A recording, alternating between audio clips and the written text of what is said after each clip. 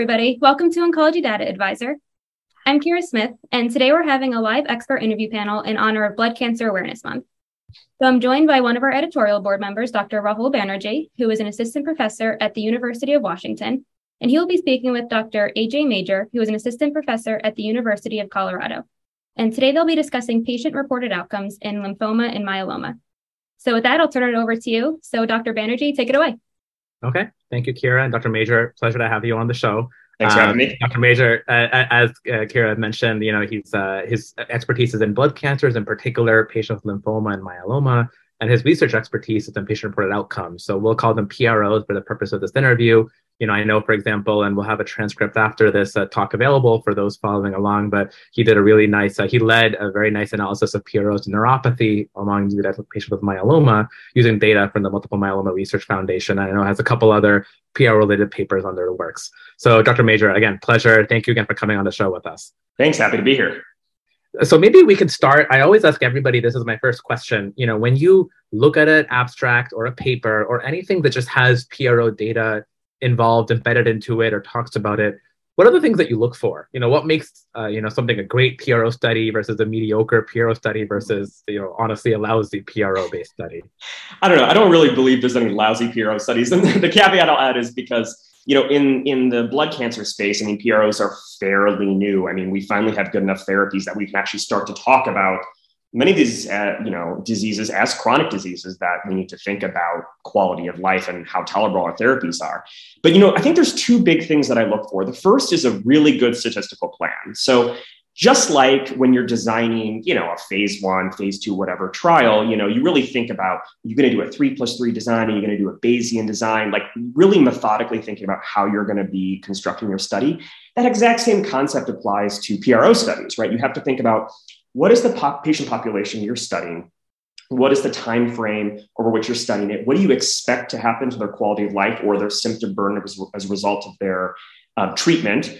And then you have to really, what I also look for is a really good hypothesis, right? Like we hypothesize that quality of life will change in XYZ way based on how we give XYZ treatment. And based on that and a good understanding of the cohort that you're studying in that particular trial, designing and seeing that the PROs have been designed to really answer that specific question. I do see sometimes that people throw in, a PRO instrument is kind of like an afterthought, and well, we're going to collect it. And, collection of PRO data, in my opinion, right now is good in a lot of settings. We should be doing it across the trial setting, across observational studies, clinical trials, of course. But, the problem with that is that you don't really know what you're looking at. So that's what I really look for is a good hypothesis. I think the other big component I look for is seeing that the data has been presented with some granularity when it comes to PROs. And this is informed by some research other groups have been doing, but actually some research our group has been doing too, is that just reporting someone's change in their overall or global quality of life, which you see a lot reported in studies because that's,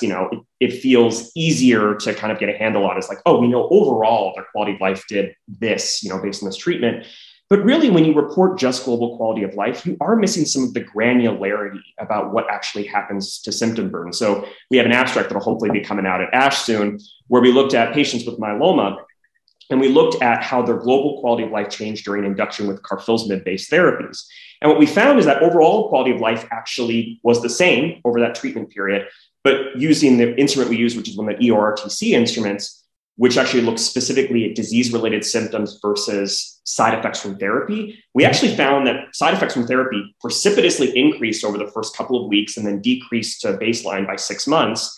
And disease-related symptoms precipitously decreased over the treatment period. So those kind of canceled each other out and represented a global quality of life that was completely unchanged. But for patients, there were clearly dynamic changes going on in what was happening with their symptom burden. So, I think I think it's going to be in the notes about the ZUMA-7 study, which used the EORTC instruments, one of the big CAR-T studies.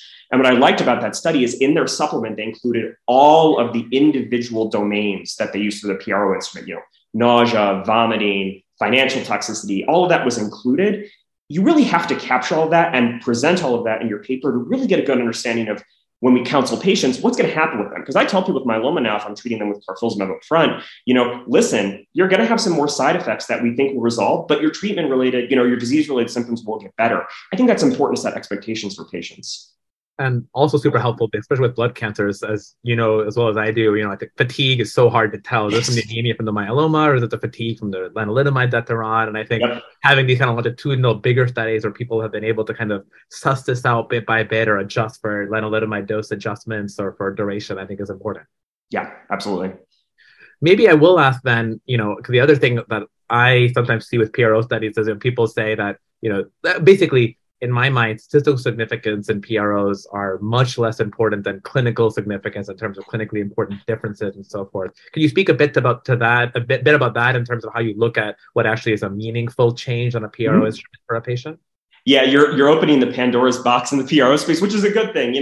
This whole entity, which some people have called, MCID, minimally clinically important difference, or minimally important difference, the MID, it's something that has been a predominant focus in the PRO space, actually more on the surgical side. Interesting. There's a lot of surgical literature in PROs looking at, results from hip replacements or knee replacements where they want to attribute some change in a patient's symptoms with the value or the quality of whatever particular surgical intervention they went under. So especially in the orthopedic space, there's been a lot of what exactly is that difference for per patient, but also looking in aggregate at, a mean of an entire patient cohort that represents what patients think is clinically significant.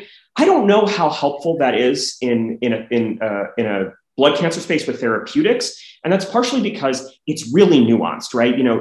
Each minimally important difference, a single PRO instrument can have multiple different minimally important differences based on not only the patient population you're studying, but also the patient setting, right? If we're looking at what is the minimally important difference for, multiple myeloma in frontline versus in the first relapse setting, we presume that change for patients in terms of what feels better for them overall is probably different. On top of the fact that that minimally important difference also differs based on, of course, the therapy, but it also differs based on time, right? So, if you're looking at a difference between 0 months and 6 months in a patient with myeloma, who, by the way, might be undergoing an autologous transplant, versus 0 months and 3 months when they're still going to be on induction, that minimally important difference is also going to be different. So it can get really in the weeds of how, we look at that. I think they're less useful, except in one scenario. There's a couple different ways to generate a minimally important difference. Some people do a distribution-based model, and there's a paper, I think, from 2004 that everyone cites that, a half standard deviation difference, which of course is dependent on your sample size and whatever, is considered to be minimally important different. Fine. But there's another strategy of doing it where you do something called anchor-based a generation of minimally important difference, where basically you directly ask questions to patients, basically saying what we call the patient global impression of change, where we just ask patients in the same study, how do you feel like your health has improved or worsened since you started therapy or since your last appointment? And so you can say, that allows you to stratify internally within the study and say, look, the patients that said that since they got their CAR T or whatever, that they had a significant improvement, here's how their quantitative PRO instrument changed or their scores changed, versus the patients that said, gosh, doc, I'm doing way worse than I got the CAR T, and then seeing how that difference is. So I kind of like that model better. And it's pretty simple to put in studies. It's literally 1 or 2 questions, because it allows you to anchor that, it allows you to internally determine what the minimally important difference is within your study group. And that allows you to less rely on this minimally important difference study was done in a different country. We don't know if it's an internal way of doing it, I think, is more helpful. But I think people often get lost of did we meet the 5-point, minimally important difference for the promise? I don't know. I think there's easier ways of looking at that. Or worse, we had 4 points. Can I find a citation that says that 4 points is fair game?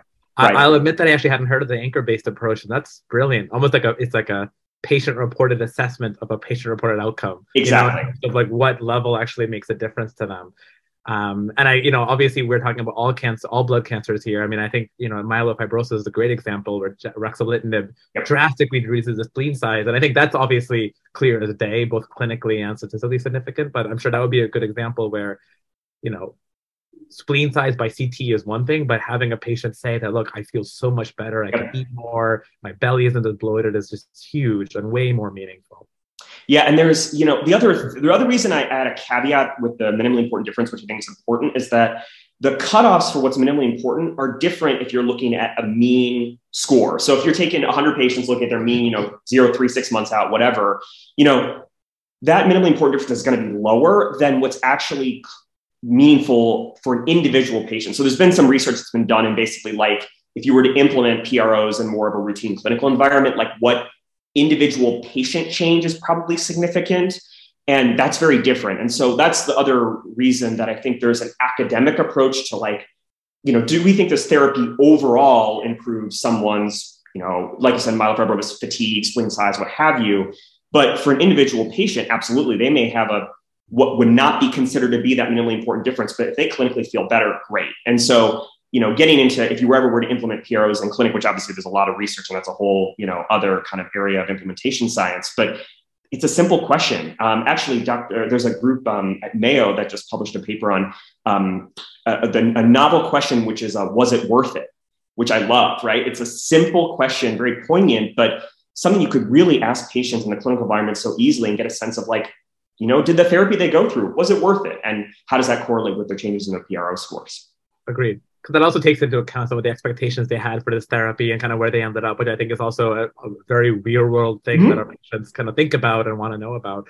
So maybe then I can ask you, you touched on transplant a little bit. We talked about the ZUMA-7 and CAR-T analysis. And I think, difficulty with transplant and CAR-T, with all of our therapies, but especially with transplant and CAR-T, is this roller coaster that you expect of the acute period of toxicities versus a chronic period. And when you collect PROs across that range, I'm sure that the curves of the curve, so to speak, make things complicated. Can you talk about where you think the field is headed in longitudinal PROs, or thing that you look for when you see a study of longitudinal PROs in terms of understanding how to make sense of them from a patient or a physician perspective? Yeah, and granted, I'm not a biostatistician, because longitudinal analysis is its own, there's books on it, right? But again, I think it comes down to really thinking about what are you looking for in the patient population that you're studying, and how do you use your long? Because you remember a great point. CAR-T is the classic example. So is transplant, where a lot of the CAR-T studies have found, at their 3-month PROs, they're worse, right? Especially, in the ones that compared CAR-T to transplant, and for example, in DLBCL, is like, of course, people are going to feel worse in 3 months during recovery.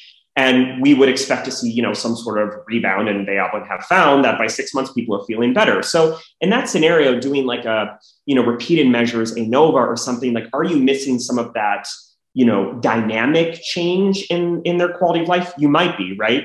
I know, there's been a lot of talk about this time to deterioration, which is like a Kaplan-Meier way of kind of visualizing where the percentage of patients that hit some sort of established cutoff for when their quality of life is deteriorated.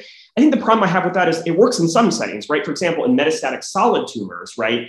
That might work because our expectation is that, at some point, the therapies are going to stop working. The cumulative toxicity will get too much. There's probably not as much of that dynamic change. There might be for some of the novel therapies in solid tumors for sure, right? But, we might be saying, like, if we give you a therapy in a metastatic solid tumor setting, we do want to see a point at where you have some sort of set off improvement that is faster than whatever other, placebo or whatever other arm you're looking at. I don't know. And that may work in some, some of the hematological malignancies too, but some of that dynamic change, I think, is a little bit more complicated. So looking at kind of individual means at time points has obviously been done. I'm a big fan of generalized linear mixed methods because it allows you to actually model, looking at, taking into account random effects, what each, all the individual patients are kind of doing over time. And it also allows you to enter, in kind of a multivariable way, covariates that might help you determine, are there patient populations that actually might have changes that are not being represented by the aggregate. So we have a paper coming out hopefully soon where we looked at how quality of life changes in patients with chronic lymphomas who are actually under a watch and wait or an active surveillance strategy. Our hypothesis was, or what the question we were looking at is, do patients really have a totally retained quality of life over time when they're on active surveillance? Because obviously a lot of patients talk about watch and worry, totally valid. What's their quality of life doing?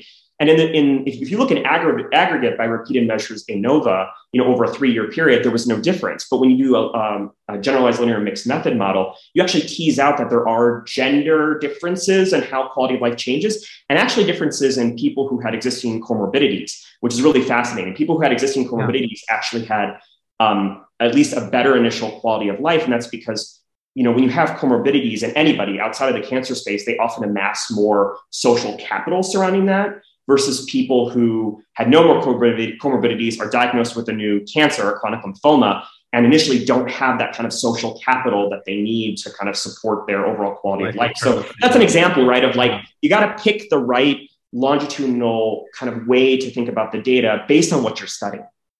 That is fascinating. I'm looking forward to seeing that paper. I totally agree. And I think it's a good reminder, kind of the first thing you said, in terms of, biostats is probably one of the most important components of PRO analysis. So as you're designing a PRO study for us as junior faculty in the field, you're having biostats faculty input into just both the instruments and how you analyze them and how you actually report them. I think is super important. I think the other big source of angst, I think, for all of us, and you can speak to this better than I can, is just the sheer number of PRO instruments that are out there for anything. So, I mean, I think that's a little daunting, right? Because then it's very hard to compare them. I don't know which one to use. I don't know how much it's going to cost. So maybe we can delve into quality of life, which you had talked about. You mentioned the Q5D, for example, an example of a PRO instrument that you used. So many out there, so many ways to look at quality of life. What are you a fan of, or where do you think the field is going to be headed in 5 years, ideally across blood cancers in general, but if not, particularly in lymphoma, particularly in myeloma? Yeah, I used to be I'm a convert to the PROMIS instruments, and I think you probably are too, as someone who works in the cellular therapy space. Yeah. But again, I think, and I hate to keep getting to this point, but it really depends on what you're trying to study. I do think that most studies now, especially in hematologic malignancies, probably should include at least some degree of the PROMIS instruments. And that's because the PROMIS instruments are generic. And by generic, what we mean is that they're not disease specific. And so they can look at overall quality of life as well as specific domains of quality of life. And you can compare them across therapies, without having to kind of account for some of the disease-related characteristics. And so, especially in blood cancers, which obviously, in the cellular therapy space, we're being inundated with new therapies. I mean, all sorts of new CAR T construct bispecifics, what have you. And so it's impossible to design new PRO instruments that, like, there's a bispecific instrument and a CAR T with this construct instrument. Like, that's not possible. So I think PROMIS instruments probably should be included in some way in most of these heme malignancy studies, because they allow us to look at quality of life between all these different unusual new types of therapies. That being said, if the study that you're looking at is looking to see how disease-related symptoms change, for example, in myeloma, that's a little bit tougher to do with the PROMIS instruments, because the PROMIS kind of whole framework is designed that you can pull individual questions, you can kind of design your own instrument.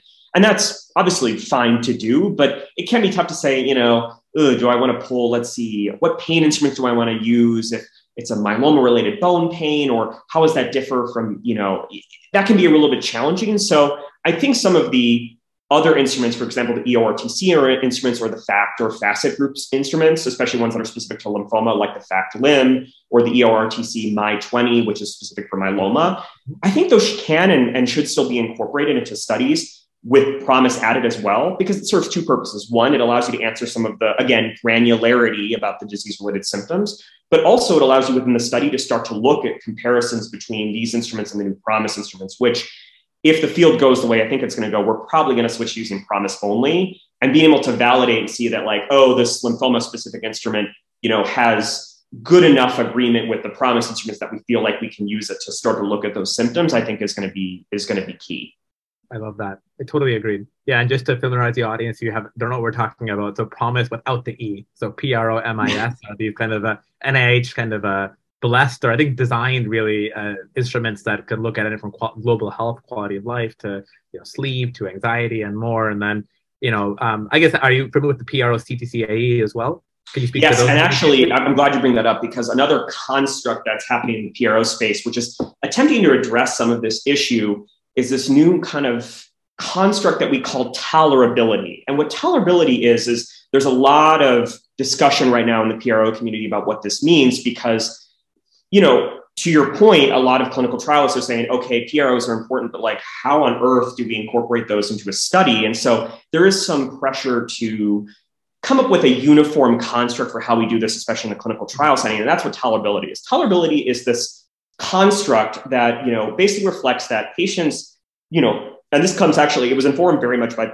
patient advocacy groups, which is great, saying, listen, there are therapies that we are willing to tolerate some of the side effects from, knowing that we're going to get some sort of XYZ benefit down the way.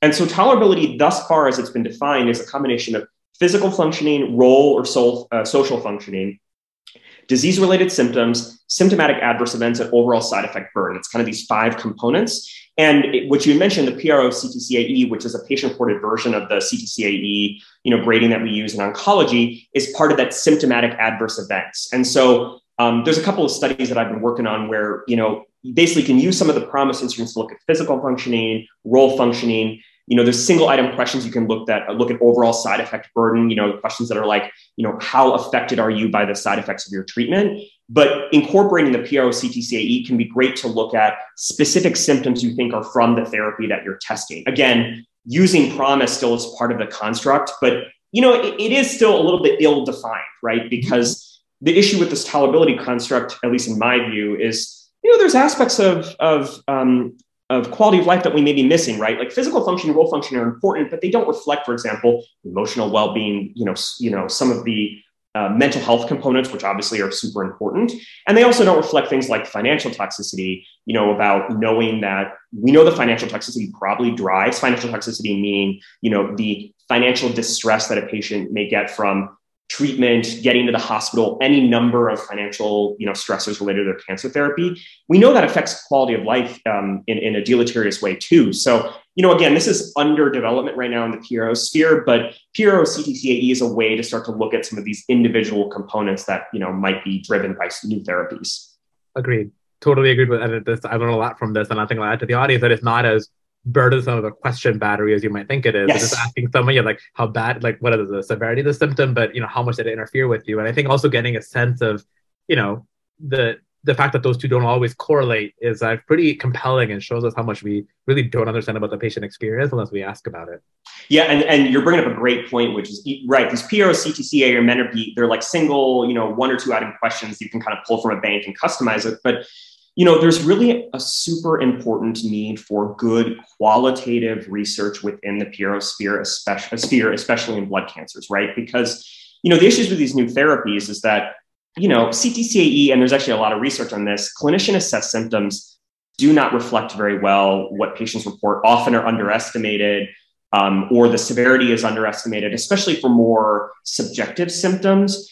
And so, really doing good focus groups, semi-structured interviews, talking to patients who have undergone these therapies and understanding what the burden of symptoms was for them, as well as for their caregivers, and publishing those data is extremely informative for us to then decide, okay, this is the lived experience of patients who've gone through this new CAR T therapy or bispecific or whatever. Let's make sure that the questions that we choose on any of these instruments really reflect what patients are actually experiencing. This is particularly important. For example, you mentioned fatigue. As a lymphoma doc, fatigue is one of the most common symptoms in aggressive lymphomas, chronic lymphomas, and survivorship. But fatigue is obviously really difficult to understand. And so there's a number of researchers that look at kind of fatigue as a symptom cluster. How is fatigue different in a chronic lymphoma patient versus a survivor of Hodgkin lymphoma versus someone who's undergoing current, intensive induction for DLBCL? Really some good qualitative work to understand how those are all different and how we need to customize our PROs for those is huge. I mean, it's paramount. It's critical. Agreed. And I'll just throw a shout out to the word you mentioned that I'm glad you did, is caregiver. And I think for Blood Cancer Awareness Month, that's quite relevant, especially because of the intensity of our therapies and transplant, CAR T. And I think the caregiver experiences, we're kind of figuring out, I mean, both you and I have anecdotes that caregivers tell us about, but studying that in a more systematic way in terms of what they go through and, the dyad or the patient caregiver, how that evolves over the course of these therapies is super important for us to kind of better understand. And the great thing is the PROMIS instruments include some stuff for caregivers. Actually, in the pediatric and AYA population, there's a whole patient and then patient proxy, right? That's extremely important.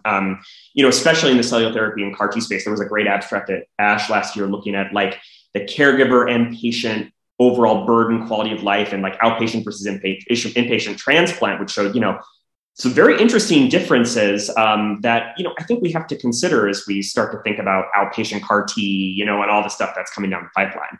Mm-hmm. Absolutely so. Maybe one question I will ask just about, we talked about survey burden briefly as kind of like the downside of these. And then I guess, PROMIS, maybe I can, what your thoughts are. I recall that PROMIS is available in different languages, and technically they don't care if you submit it electronically or by paper. I mean, can you speak to, that, like how you think a good PRO instrument should practically be implemented to patients? Yeah, great question. I'm a huge advocate of electronic PROs, just in my experience. Well, there's two ways I'll answer your question. I'll never forget, I was in I was in a meeting with patient advocates, and talking about, because the question often comes up is survey burden, right? Like how many surveys is too much? How many questions are too much?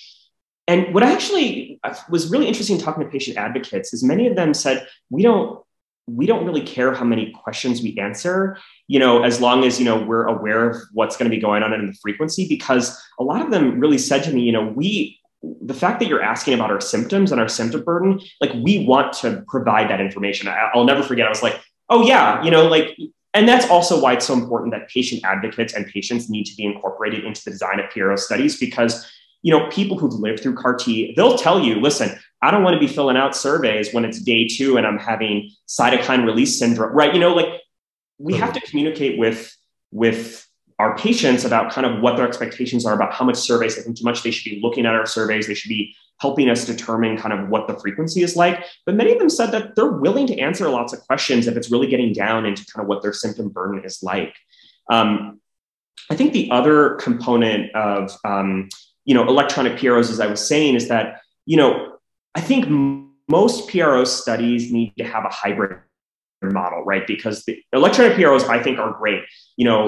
Through REDCap or any number of systems, they can email directly to patients, and patients can literally fill them out and they go directly into a REDCap. There's even automatic scoring PROs in REDCap that when the patient fills out their survey, it automatically populates a score. I mean, it can make it really easy to do some really, dynamic kind of rapid research.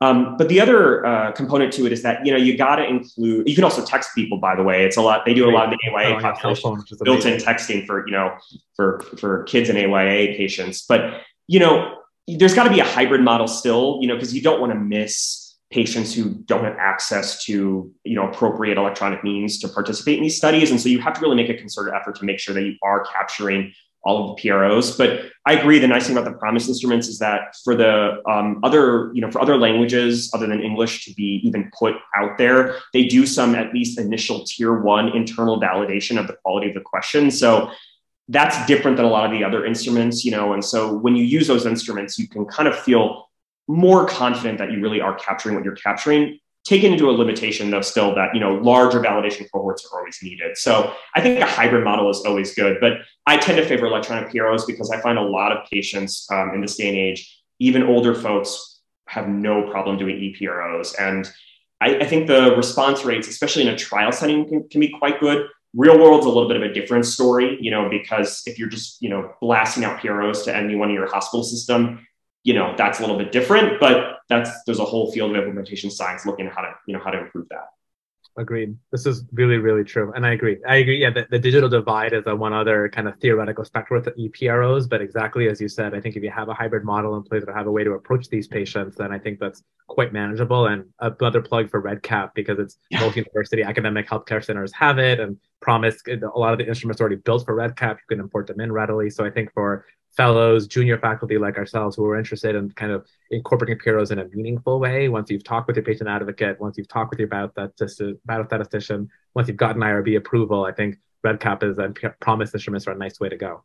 And the other plug I'll give is that automatic survey scheduling is built into REDCap. And so it's been truly wonderful as an investigator, because you can literally consent people, virtually, as long as it's good with your IRB. And then once they fill out their consent form, it automatically sends them their first survey. And then 3 months later, it automatically sends the next one. I mean, you can really design it to be a fully kind of automated system, which, especially if you're looking at large data sets or you're doing prospective observational stuff, can be really powerful.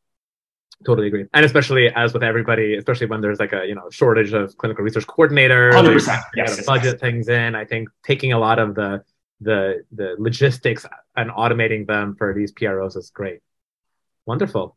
Well, thank you, Dr. Major. This was very, very illuminating for all of us. I know we're up against the 30-minute mark now. Any closing thoughts or things you want to say about PROs going forward?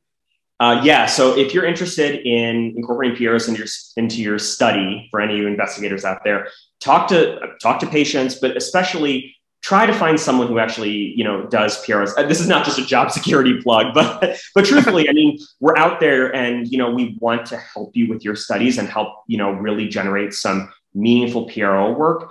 The one thing I will say is that we're getting into the era now where it's already happened, drugs that have been, or medical therapies that have been approved because they improve overall quality of life, in the hematologic malignancy space. This is so critically important, but talk to your patients, talk to patient advocates, talk to biostatisticians, and talk to people who are interested in PROs, investigators like me, and we can help you, incorporate your studies and make sure that you have a really robust study design.